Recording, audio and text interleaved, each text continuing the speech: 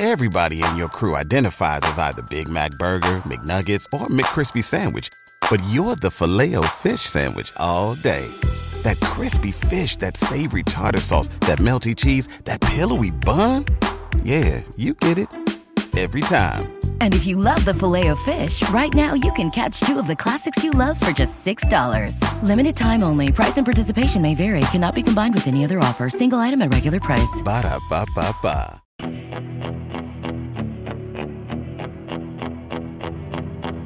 Absolute sports betting degeneracy. Hey everybody, Arch here, and it is Thursday after the Daily Show, which used to mean something, stopped meaning anything, and now he's back. James is back. What's going on, man? Oh, the king is back. It's so good to be back. It's just crazy how long it's been. It's been like, what, a 5-month hiatus, really, and it's like we never left, really. I'm looking forward to the show today. It's good. Yeah, man. So, what's been going on with you? A lot, as you've probably seen on my social media. Obviously, I was working full time for the last couple of months or so, and yeah, that was probably the main reason why we stopped doing these shows, because I obviously couldn't commit to the times. I was at work, and it was in marketing, and I found out that it wasn't for me, and I definitely missed the journalism side of things, just going on, these shows, for example, giving my predictions and lowdowns for key fights in MMA or even football matches as well. And I definitely miss that side of things. So, I'm no longer doing marketing, and very looking forward to what lies ahead for the sports media industry, really. And yeah, that's pretty much it for me. Well, that's not it for you. There's something else that happened too. You got locked down, man. You let a lady lock you down. Yeah, no, absolutely. Yeah, it's. I think we got together at around about the same time I started. So then again, say if we wanted to do an early morning Saturday show for the UFC, which obviously had the weekends off, I definitely couldn't because I was in Cardiff because she's Welsh, unfortunately. Is that a good thing or a bad thing? Well, the Welsh and the English notoriously, when it comes to rugby, they don't necessarily get along, but, we're trying to, I think obviously with me going out with the Welsh lass, trying to form peace between the two countries, but no, it's all good. Okay. Yeah, life is good. I know you don't want to say. You don't want to say too much. She might hear you. I know. You're talking to almost all guys. We all know what happens once we get that. That steady girlfriend. No, we absolutely know. You just get tied down. She's got me on the lead, so I've got to be careful with what I say. All right. Well, how are you doing then, man? Oh, fine. Yeah, the podcast is doing fine. Everything's growing. We took a little hit after losing you. The sex appeal of the show went down about 95%. Yeah, we lost the all the South American ladies decided to hop on off now. Yeah, that's right. Yeah. No more Latinas or Hispanic women listening for James. All right, man. Well, it's glad to have you back. It's time to get to work, though. Let's get you to work. 100%. What are we looking at in the fight this weekend? Well, the main event between Curtis Blaydes and Carl Daukaus, and it's good because we've had several fight nights over the UFC Apex for the year or so, ever since the pandemic, and now obviously we had UFC London last weekend, and now we've got UFC Columbus this weekend. So it's kind of good to see Dana White integrating the fans back together, even whether it's simple fight nights. It's just good to have the atmosphere, and again, after last weekend's performance with regard to the atmosphere, I think Dana White seems to be keen to bring back the fans for fight nights. So we've got another fight night action here at Columbus, and we've got a good main event between Curtis Blaydes and Chris Daukaus. I'm looking forward to this one. Obviously, Curtis Blaydes is coming off of that unanimous decision win over Jairzinho Rozenstruik, and Chris Daukaus, unfortunately, is coming off of a loss to Derek Lewis about a couple of months ago. So it should be an intriguing matchup, I think. For Chris Daukaus, prior to the defeat to Derek Lewis, he's on a bit of a roll with wins over Shamil Abdulmurakov, Alexei Oleinik, Rodrigo Nascimento, and the fight with Derek Lewis was probably arguably the toughest challenge of his career, and unfortunately he got knocked out very early on. So he's got another tough test this weekend in Curtis Blaydes, who is It's a weird one with Curtis Blaydes, really, because he seems to sit in that top 5 bracket and never really pushes on for a title contention. He'll get close to the title picture and then he'll defeat brutally. You've seen the fights with Ngannou, and then nearly a year ago to Derek Lewis when he was on a roll with wins over Volkov, Junior Dos Santos, and Shamil as well. So prior to the defeat to Lewis, he was on a bit of a roll, and obviously that's gone downhill a bit. But he's back against Rosenstruik, got the win. And I think going into this one with Chris Daukaus, I'm expecting a Curtis Blaydes victory. I think this is a very winnable fight for Curtis Blaydes. People just say he's a bit of a one-dimensional fighter with his substantial and sensational grappling ability. But I'd say his hands have improved steadily over the last couple of years or so when he's taking out the former champion Junior Dos Santos, and his ground and pound. He lives up to the Razor nickname. He's very dangerous on the mat. With regards to his weaknesses, I'll probably say his cardio doesn't really appear to be the best. Now, this is a 5-round fight against Chris Daukaus. Now, hypothetically, if this fight goes into the championship round, we may see Chris start to thrive and take advantage of his weaknesses. But I think Curtis Blaydes, his chin isn't the best, so he could get knocked out against Chris Daukaus, who, you look at his records, I believe at the top of my head, 11 of his 12 wins have come via formal knockout. So Curtis Blaydes has got to be very careful when he's trying to go into the exchanges early on and being careful and maintaining the distance. So I think from the get-go, I believe Curtis Blaydes is just going to look to take the fight to the floor early on, because Chris Daukaus doesn't really have the best of takedown defense. And again, this is another tough test for him. So if Curtis Blaydes gets the fight to the floor early on, I suspect he'll get the ground and pound victory. So I'm probably going to go for Curtis Blaydes in the second. Second, TKO? TKO, yeah. Ground and pound. No submission, right? No submission, no. No, I can't argue with you. Blaydes is minus 400, right? Yeah, minus 400. That's crazy. Yeah, he's minus 476 at 5 dimes, minus 400 at bet 365. So I agree with you. He's going to win 100%, especially looking where the line's tracking. I mean, I would back Curtis Blaydes too. 400 might be a little lot, but Curtis Blaydes wins by KO, TKO submission. It's only minus 138. Yeah. So I like that play an awful lot. I would look at that. Fight goes decision, no, minus 300. No value there. Maybe fight goes under 4.5 rounds, or total round under 4.5 total rounds. That's minus 250. So that's a little high too. I think the value probably is just taking Blaydes minus 138 to TKO.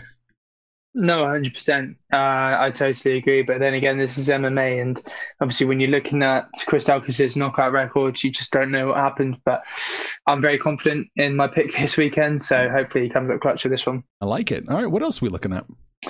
I've got Joanne Wood versus Alexa Grasso in the co-main event. Now, I think looking at this one, it shouldn't really be overlooked if you're an MMA fan, because I think it's going to be very competitive right from the get-go.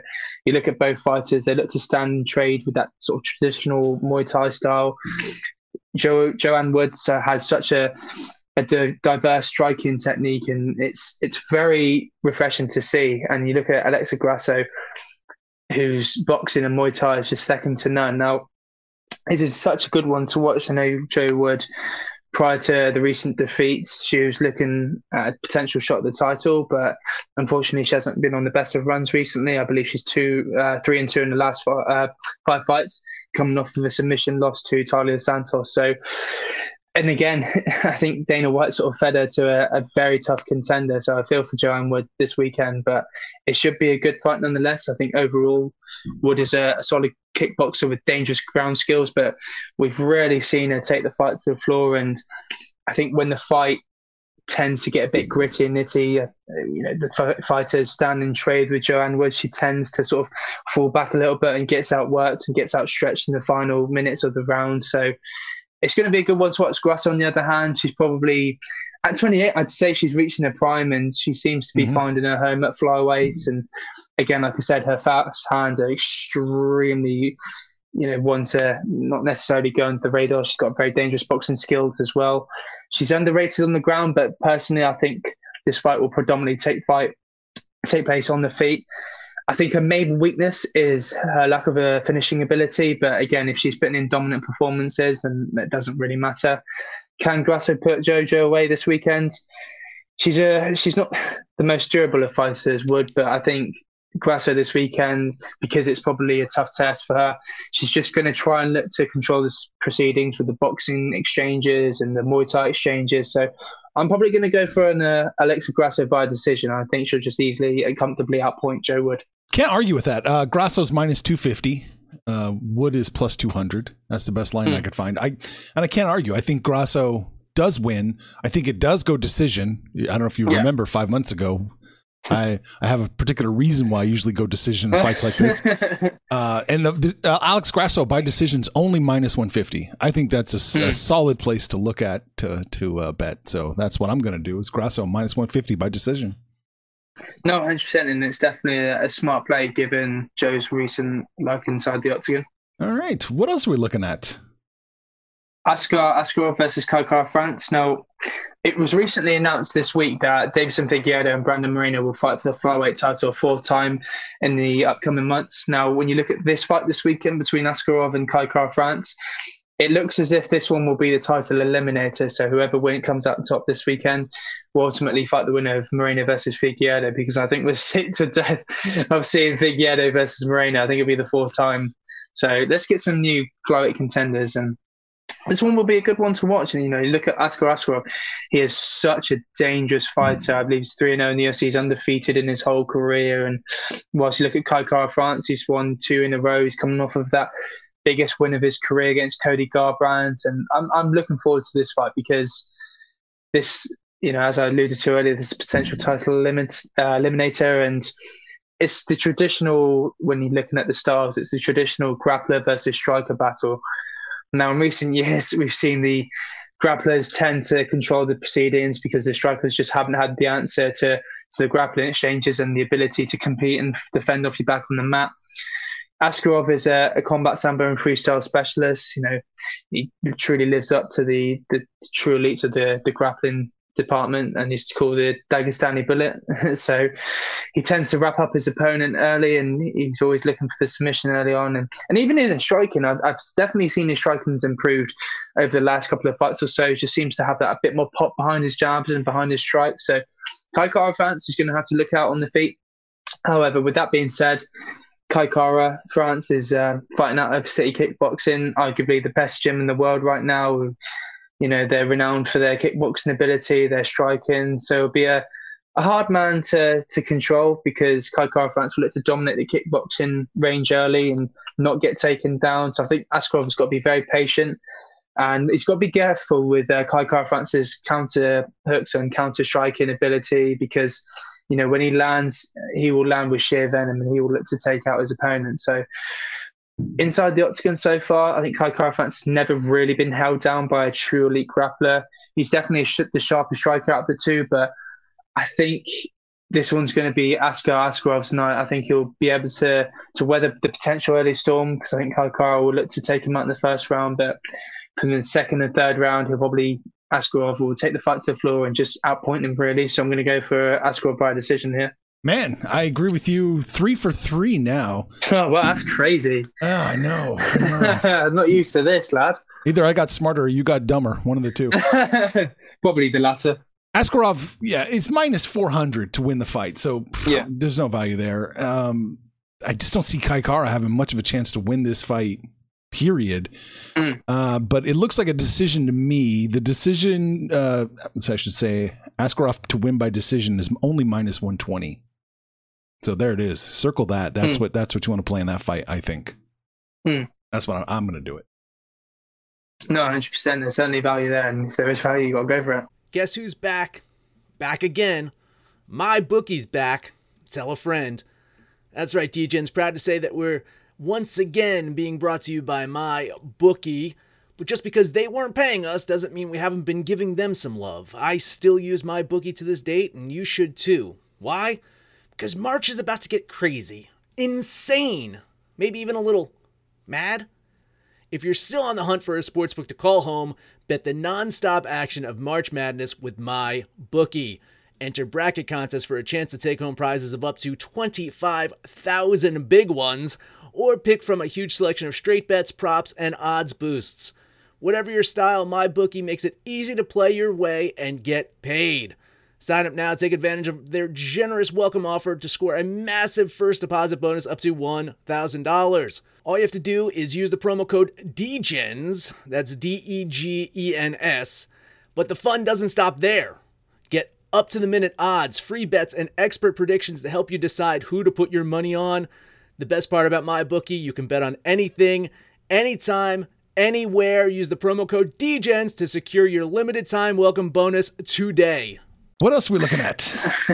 Well, we're sort of venturing down to the prelims now with Jennifer Mayer versus Manon Fiorot. Now, I know this fight doesn't look the most entertaining on paper, but I'm thoroughly looking forward to seeing Manon Fiorot this weekend. And she's just been such a joy to watch since entering the UFC just over a year ago now. She's 3-0 with the promotion, 8-1 professional record, and she's coming off a nice impressive win over Mayra Bueno Silva just over 5 months ago. Whereas you look at Jennifer Mayer, she's an established top 10 contender, so this will, like I said, this will probably be Fiorot's toughest test yet. She's coming off of a defeat Mayer against Caitlin Chukagin. Again, there's no shame in that. Prior to that, she won against Jessica Rice. So Jennifer Mayer will be no slouch, and Manon Fiorot will know that. She knows it's going to be a tough test of her career, and I'm thoroughly looking forward to it. Now, looking at Jennifer Mayer, obviously the Brazilian, she's got that traditional Brazilian jiu-jitsu style, and that's obviously when the fight does go to the floor, but I think Mayer's wrestling isn't necessarily the best. I think Fiorot will try and look to use a great takedown defense and just sort of try and get the fight up to the cage and use that clinch work to her advantage and use her clinch strikes and just try and adopt her well-rounded striking ability just to sort of try and control proceedings and not get taken to the floor. And again, like I said, Jennifer Mayer lacks that wrestling ability to pierce Fiorot's takedown defense. So I think if Fiorot can keep the fight standing, I just don't see how she loses this fight, because she's just so elite on the feet and in her striking, and she's a real talent of the flyweight division. And I think she'll probably make easy work in the striking exchanges and pick Jennifer Mayer apart for a unanimous decision victory. 4 for 4. Wow. Yeah, I agree with you 100%. I mean, it's no surprise here. Jennifer is plus 380. Fiorot is minus 500 to win the fight. So absolutely, in my mind, no value there. But to win by decision, Fiorot is only minus 105. So I like that. I like that play an awful lot.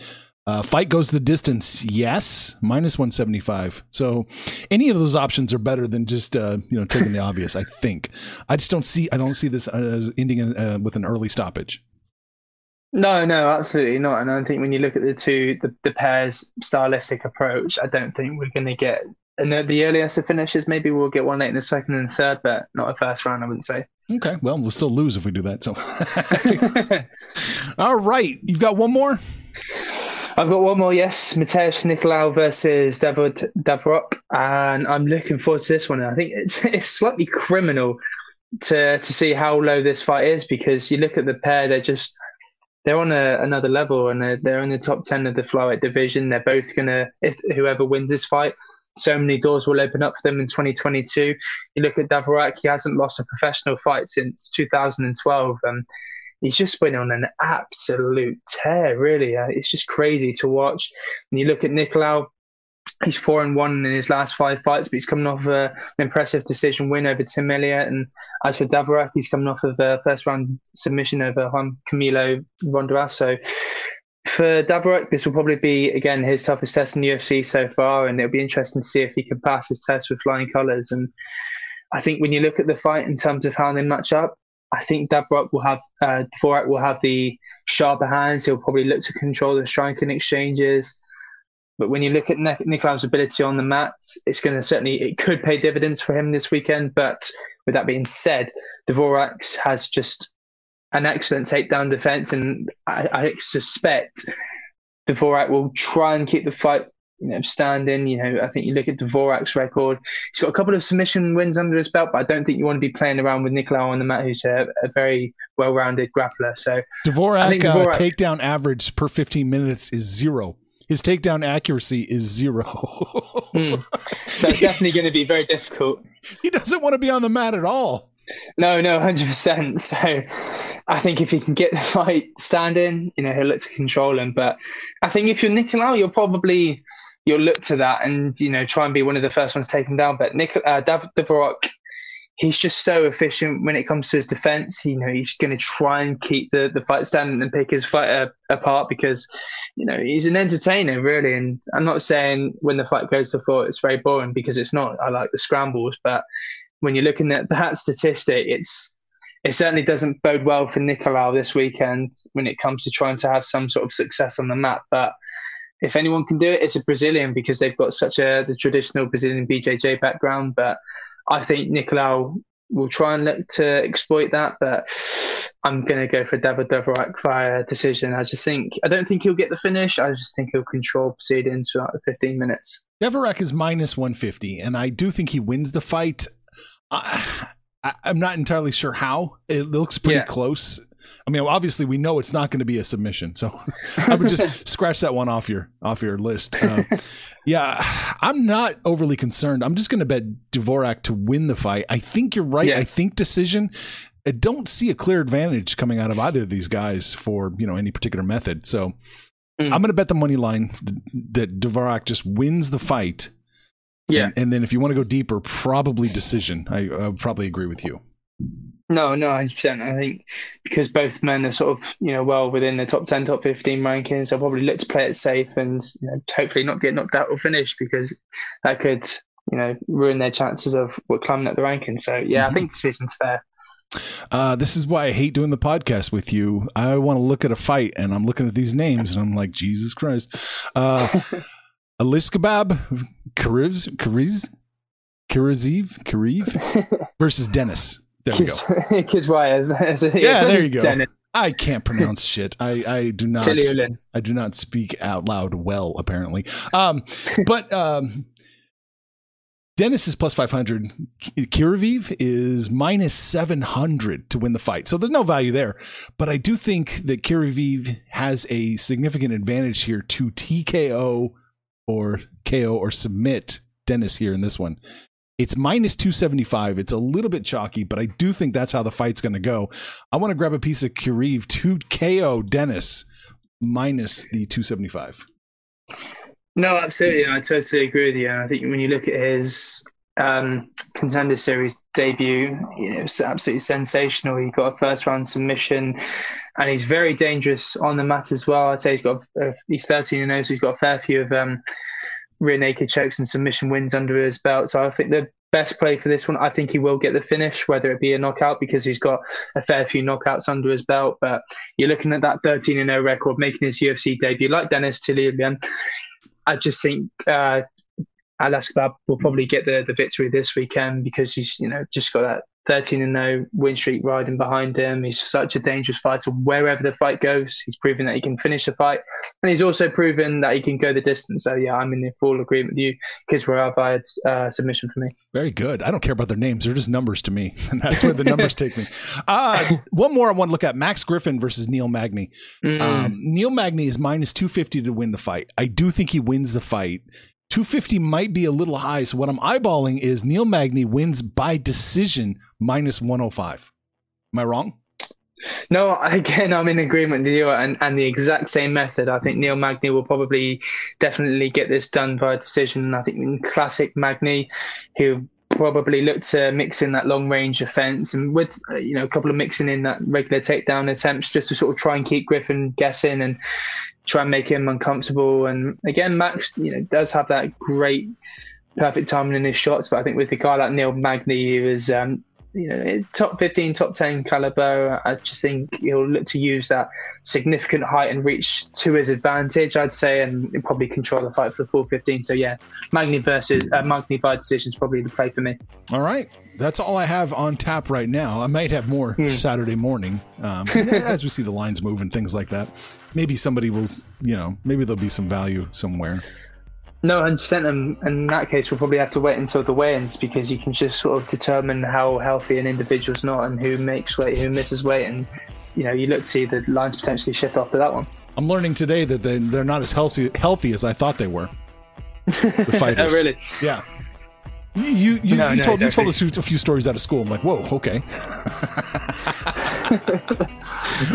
All right, James is back. Are you coming back fairly regularly, or is this a one-time appearance? No, we shall see. I think obviously now that my calendar's freeing up with the journalism side of things, I'll probably be looking to do a lot more freelance stuff now. So I think my Thursdays and my weeks will probably look a lot more open and nicely now. So yeah, I'm hoping to come back regularly.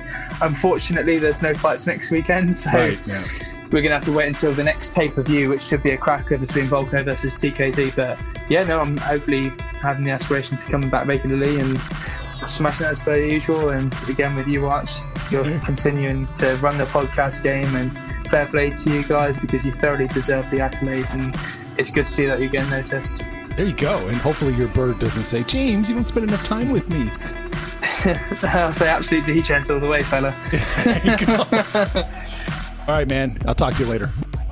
Take care, mate. Look after yourself. Information on this podcast may not be construed to offer any kind of investment advice or recommendations. Under no circumstances will the owners, operators, or guests of this podcast be held responsible for damages related to its contents.